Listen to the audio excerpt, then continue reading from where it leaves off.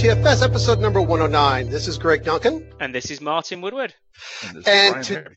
And Brian, you are here to help us celebrate an awesome birthday. We were thinking about, what's coming up March 17th is the 10th anniversary of TFS, and we couldn't think of anybody else to have on the show. We've been upselling your appearance on the show, and I have to thank you for coming on and making time for us. But first, for the 12 people who don't know who you are, let me give them a brief introduction. Brian Harry is a technical fellow working as a corporate vice president for Visual Studio Team Services, responsible for all of Microsoft's ALM and developer services, their internal engineering systems, and not to forget the father of Team Foundation Server. Brian worked at the startup DaVinci Systems doing electronic mail from 1988 to 1992.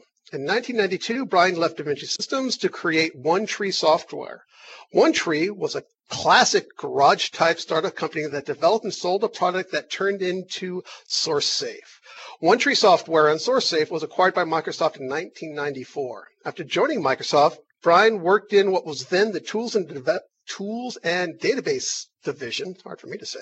In 1996, he and others began working on the problem of improving the approachability of APIs for the developer masses. Although this started as an investigation of ways to extend COM, it eventually grew into what we now know as the CLR and the .NET framework. Brian was the original development manager for the CLR, and then as the product unit manager through the rest of V1 and most of the V1.1 cycle. Brian, thank you for being on the show. Mouthful. Did he get it right, Brian? Is that about right? I think it's roughly right, but it's always weird to listen to your own bio. Isn't it? And I really like the way you introduced me when you said we couldn't think of anybody else to invite, so we invited you. I thought that was great. Oh, yeah, that kind of came off kind of wrong, didn't it? Nope, not offended at all. It's great. Well, first of all, I got to do the fanboy thing. And, as somebody on the outside in the field, I wanted to thank you and the entire team. I've been using Microsoft developer products since Visual Basic 1.0. I used Microsoft Delta and then all versions of SourceSafe. I installed TFS 2005. I've been using Visual Studio for forever, and I use it today. As a matter of fact, I was writing code today in it. The changes in speed of the rollouts for VSTS and TFS, I got to tell you, is frankly amazing. And through you, I want to make sure that, we say it in the show a lot, but I really want to thank you and the entire team for what you guys have been doing, and especially how you pivoted in the last few years. From going to big bang releases to this amazing speed of update cycles, it makes my brain explode. Yeah. And I also wanted to thank you personally for those blog posts that you put out. They have got to be painful to write. The postmortems and here's the things that went wrong, and here's how we're going to try to fix it. That candor and transparency for somebody who's sitting on the outside of Microsoft is really, really refreshing, and provides me a unique view into Microsoft and the world of VSTS. I appreciate that. One of my philosophies has always been everybody already knows when you screw up. All they're checking is to see whether if that you screwed up. So you might as well just admit it, because you're not kidding anybody by not admitting it. That explains a heck of a lot about our review meetings as well, Brian. When things have gone well and when things haven't, because it's always when somebody walks into a meeting and doesn't seem to understand that they've messed up that interesting things happen. Whereas when people have a clear idea of what's gone wrong and how they've gone and fixed it, it's always been very very constructive. That's right. Heck, everybody makes mistakes. It's a question of, can you learn? Can you recognize them? Can you learn from them? And everybody's going to make mistakes. So just don't make the same ones. Yeah. The 17th, a couple days from when we are recording this, and we hope to actually release this on the 10th birthday of TFS. The 10th birthday of TFS, how does that make you feel? Are you guys going to have a party? Are you going to have a celebration? Are there going to be M&M things for TFS? Or It makes me feel old. If you'd asked me when was TFS's 10th anniversary, I wouldn't have even remembered. 10 years is seems like forever ago. But it certainly was a big point for me. We spent a bunch of time building it, and shipping it was a major deal. And actually, there's a story in there about one of many mistakes I've made in my life. But we are going to have a little celebration. I haven't been in the details of planning it, but I think in Redmond and in North Carolina and in India, we're going to have a bit of a celebration with each of the teams to recognize that it is a big moment. 10 years, it's been a very successful product. A lot of people have used it and liked it, and it's very dear to us, and we're very passionate about it. So we'll have a little celebration to mark the day. What's fairly unique about TFS as well is how many of the characters from the early days are still around the product as well. It's, people have stuck around, haven't they? There have been quite a few. It's funny. It obviously started very, very small, and now it's not. So there's lots of new people, and it's funny. As the team grew it started with two of us, and grew and grew and grew. And there were definitely, I noticed, the point where I suddenly didn't know everybody on the team anymore, and then. And now, the team is big enough that I'm not even sure I know half the people on the team anymore, in terms of personally know them. It's been an amazing journey. So what was the story you were alluding to, Brian? What was one of the mistakes? Well, it's funny. So the story is you realize what we're celebrating is what, March 17th, 2006. Oh, yeah, exactly. The product was called TFS 2005. And so I remember the day, we started it in late 2002. So it was a big project, and it as projects at Microsoft tend to do, evolved a lot over the journey. And I remember terribly it was supposed to ship in, I don't remember the exact date. It was October or November. Yeah, it was November 2015 as part of the Ready to Rock the launch tour. Yep.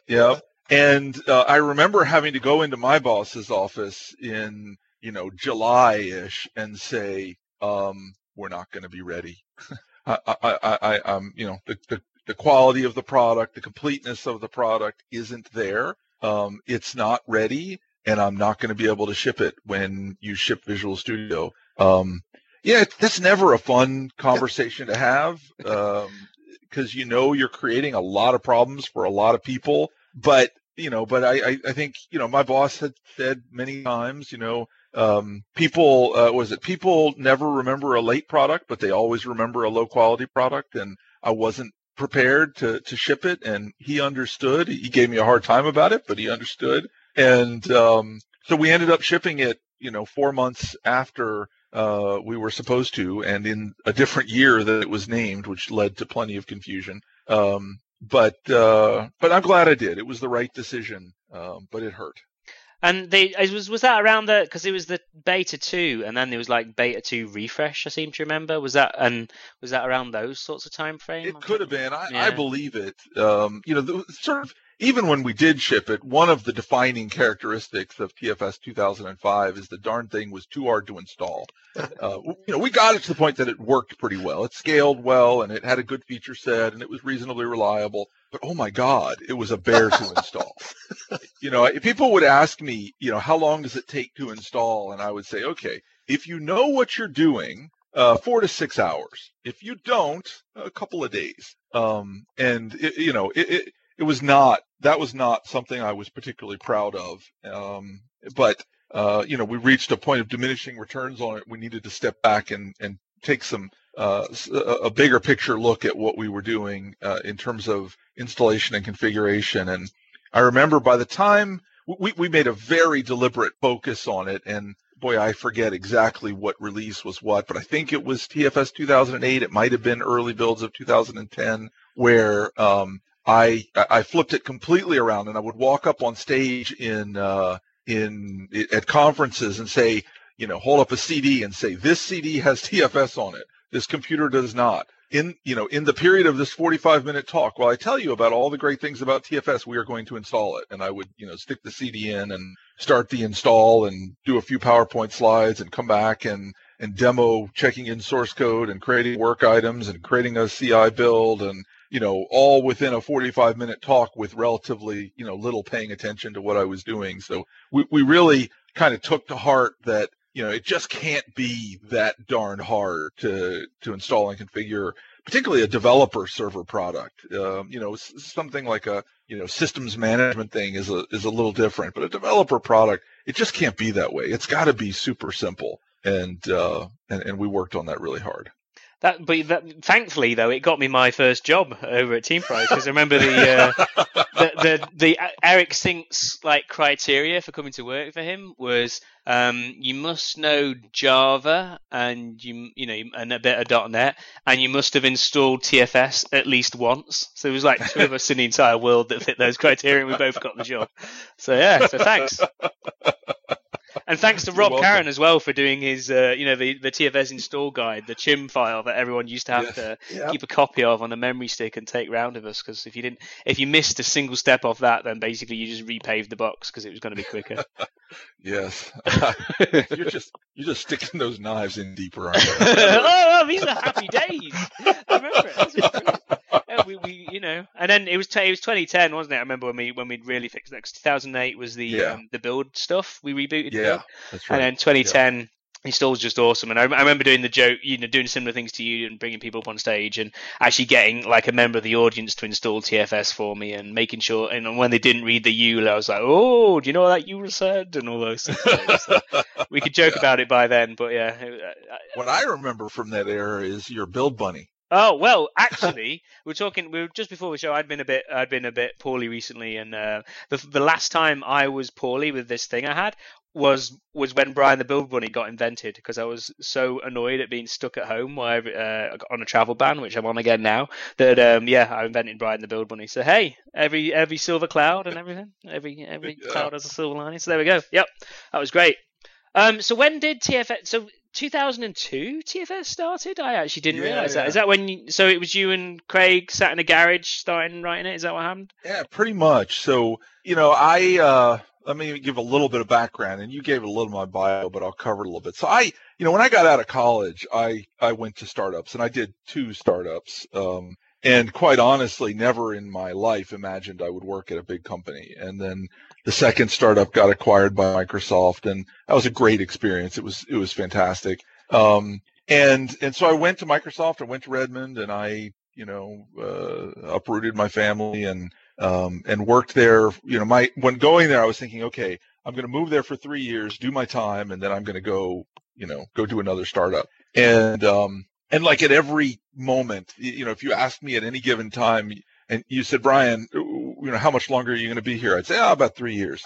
And after 8 years, I finally said, I really want to move back and be closer to my family. And I had been working on the Common Language Runtime and .NET. And so we, I told my boss in, I want to say March of 2002 that I was going to leave. And they said, look, we really need you to stay through .NET 1.1 because we gotta get that. It's important to get this update out and blah blah blah. I'm like, okay, fine, I'll do that. So I stayed through November-ish, and moved back to North Carolina in November. So that was really when TFS started. So I was by the grace of God given the opportunity to open a small development center in North Carolina, working on sort of the problem of team development, how we make team software development better.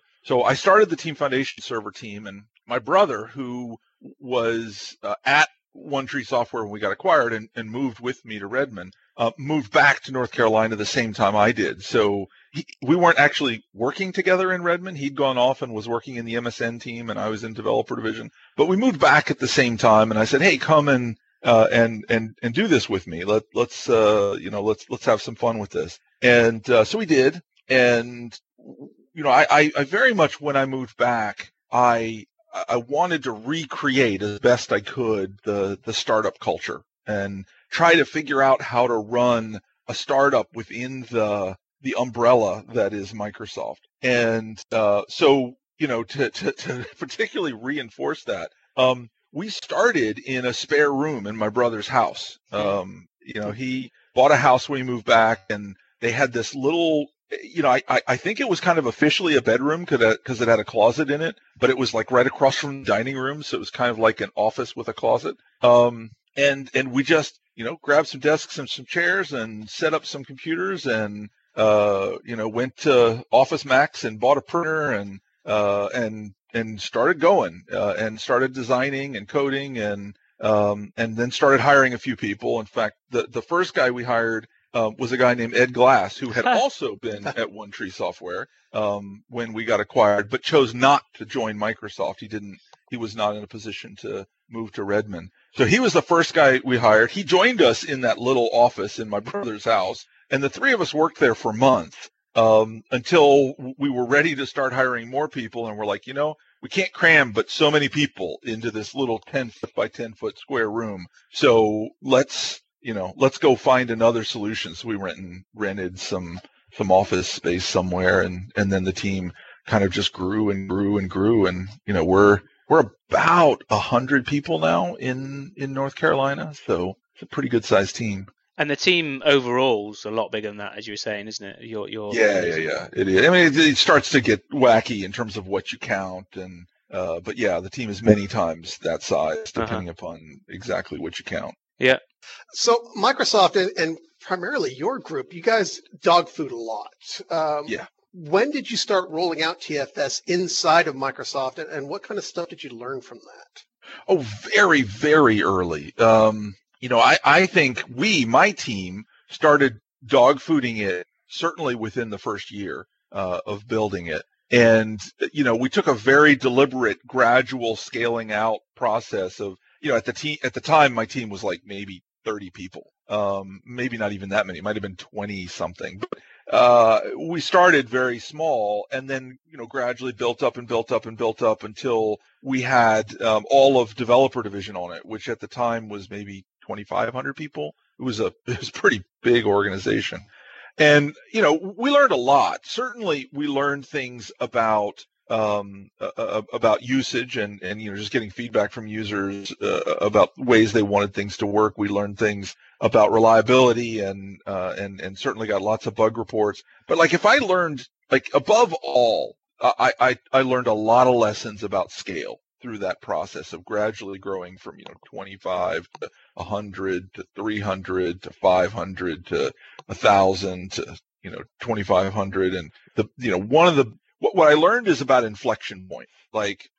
We had sort of a bunch of core algorithms in our version control system, which about every time we grew by 10x over what we had before, the algorithms fell over, and we pretty much had to just hit shift delete on them and start typing again because the core algorithm didn't work. So I think we rewrote the core algorithm probably 3 or 4 times over the process of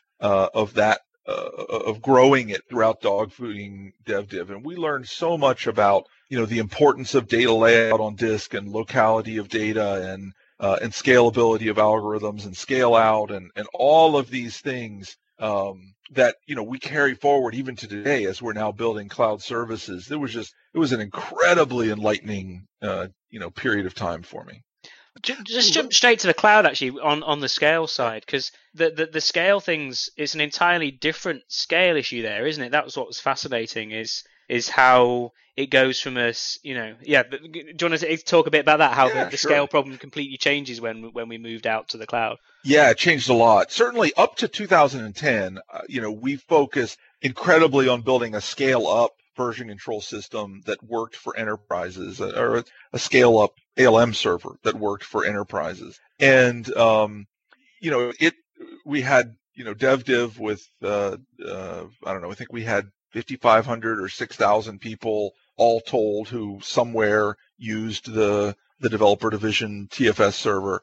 And we built a system that scaled incredibly well for that. But we were dealing mostly with enterprises that had, maybe a few hundred teams, and they, they scaled up, some of them very big, some of them not so big, but it was, maybe a few hundred teams using the system. The Microsoft one had, I think we sort of peaked at about 65 TFS servers with, with a grand total of about 50,000, 55,000 people using them. When we went to cloud, the scale sort of gets turned upside down. We instead of having a comparatively small number of very large projects, we had millions upon millions of very small projects where people would just check in little bits of code and, do a few work items and maybe do a couple of builds and, sometimes abandon it and come back a year later and create a new account. And you just end up with huge numbers of projects with one or two or three people working in them. And that was a dimension of scale we'd never dealt with before. And so we had to, we really had a sizable investment as we transitioned from our sort of on-premises enterprise server to a cloud offering that scaled from sort of hobbyists and students and sort of the one person working alone on a project up to thousands of people working on a project. So that was kind of the journey, and it was definitely a lot of changes there. Brian, do you know if you've still got any code of yours? Is there any code in the current version? Oh, that is a good question. I was thrilled at the TE open source because I got to see in some of this little tiny bit of my code still there. I was like, yes! I think there might still be a few little pieces in there that I wrote, but there isn't much. Did you do like deltification and stuff or something like that? I don't even know. No, I didn't. I didn't. We used some internal Microsoft library for deltification. Yeah. I wrote the original Team Explorer. Yes. And that's a lot of away. Yep, that's been replaced. I wrote a lot of the SharePoint document library code. I wrote that in Java. There we go. We both wrote that. Excellent. I wrote all the pending changes stuff and check-in policy stuff, and I wrote a lot of that version control stuff way back then. And I think at this point, I'll be shocked if every single line is gone, but if 99% of them aren't gone, I'll be surprised and disappointed. Yeah. The last time I actively coded on features was probably 2009. You were still doing it when I came on the team, yeah. So that's 2009, 2010. It's about that time hold frame. Yourself off in a cupboard somewhere, and when you needed to have a break and just go code a bit.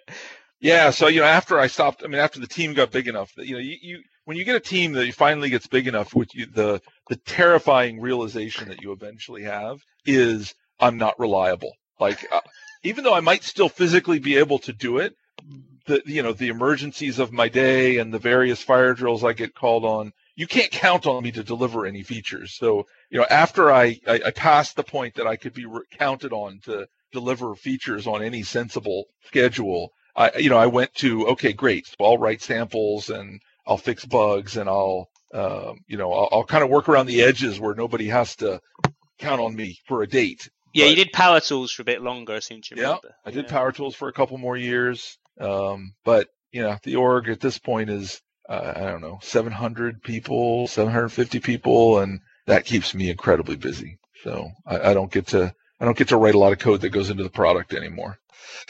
On the podcast, we talk a lot about how much the end user feedback is listened to by your team. But I really want to hear it from the horse's mouth. How much impact do the MVPs, ALM Rangers, TFS, VSTS, Visual Studio users really have on the product?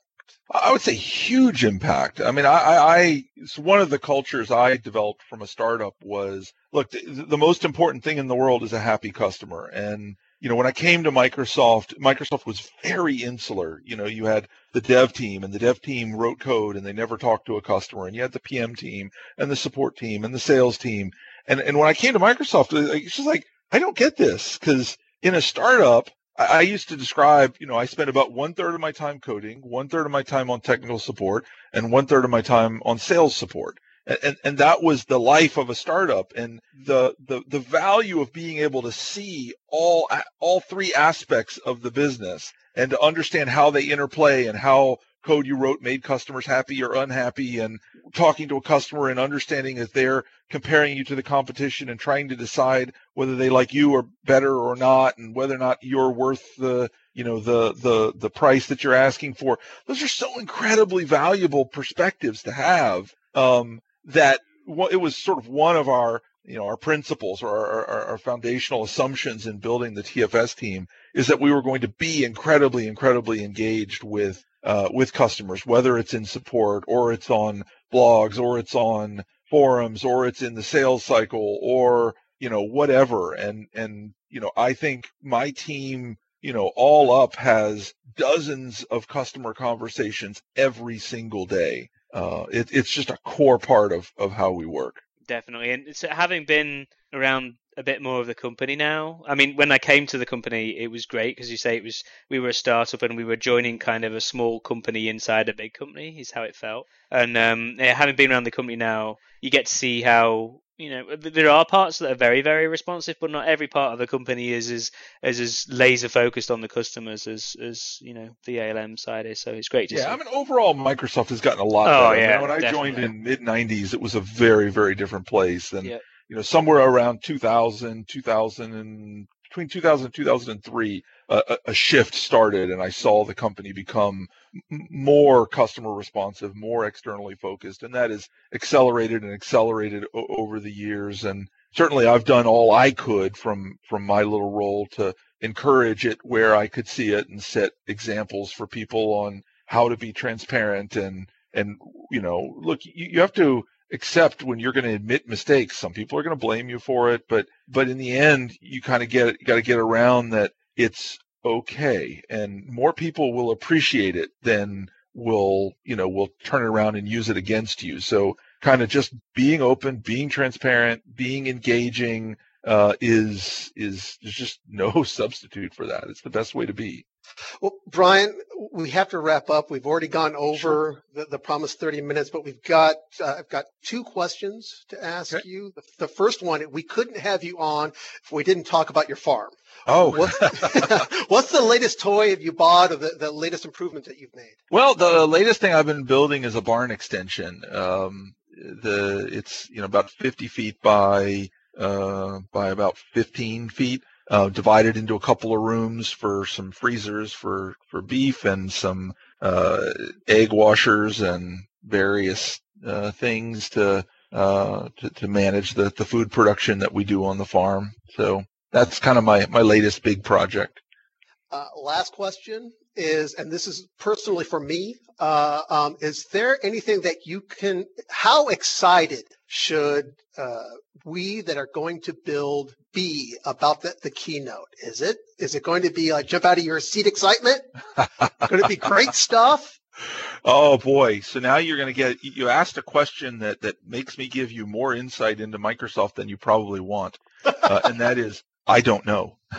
Because Scott's doing the keynote, and Scott's keynote preparation model is incredibly chaotic. So he's got dozens of people off building various demos and whatever, and in the end, he'll pick what he's going to do. I often say Scott's keynote doesn't come together until the day before the keynote, when he decides, okay, these are the things I'm going to put in, these are the things I'm not going to put in. But Scott's keynotes are always great. So I think it's going to be exciting. I don't doubt that at all. There's some great stuff that we have going on. I know he's going to talk a lot about the Xamarin acquisition that we recently announced. I think it's going to be a very cool keynote. And as a conference in general, it's a pretty good time to be a Microsoft developer, isn't it? It's going to be a good year. It's a good year.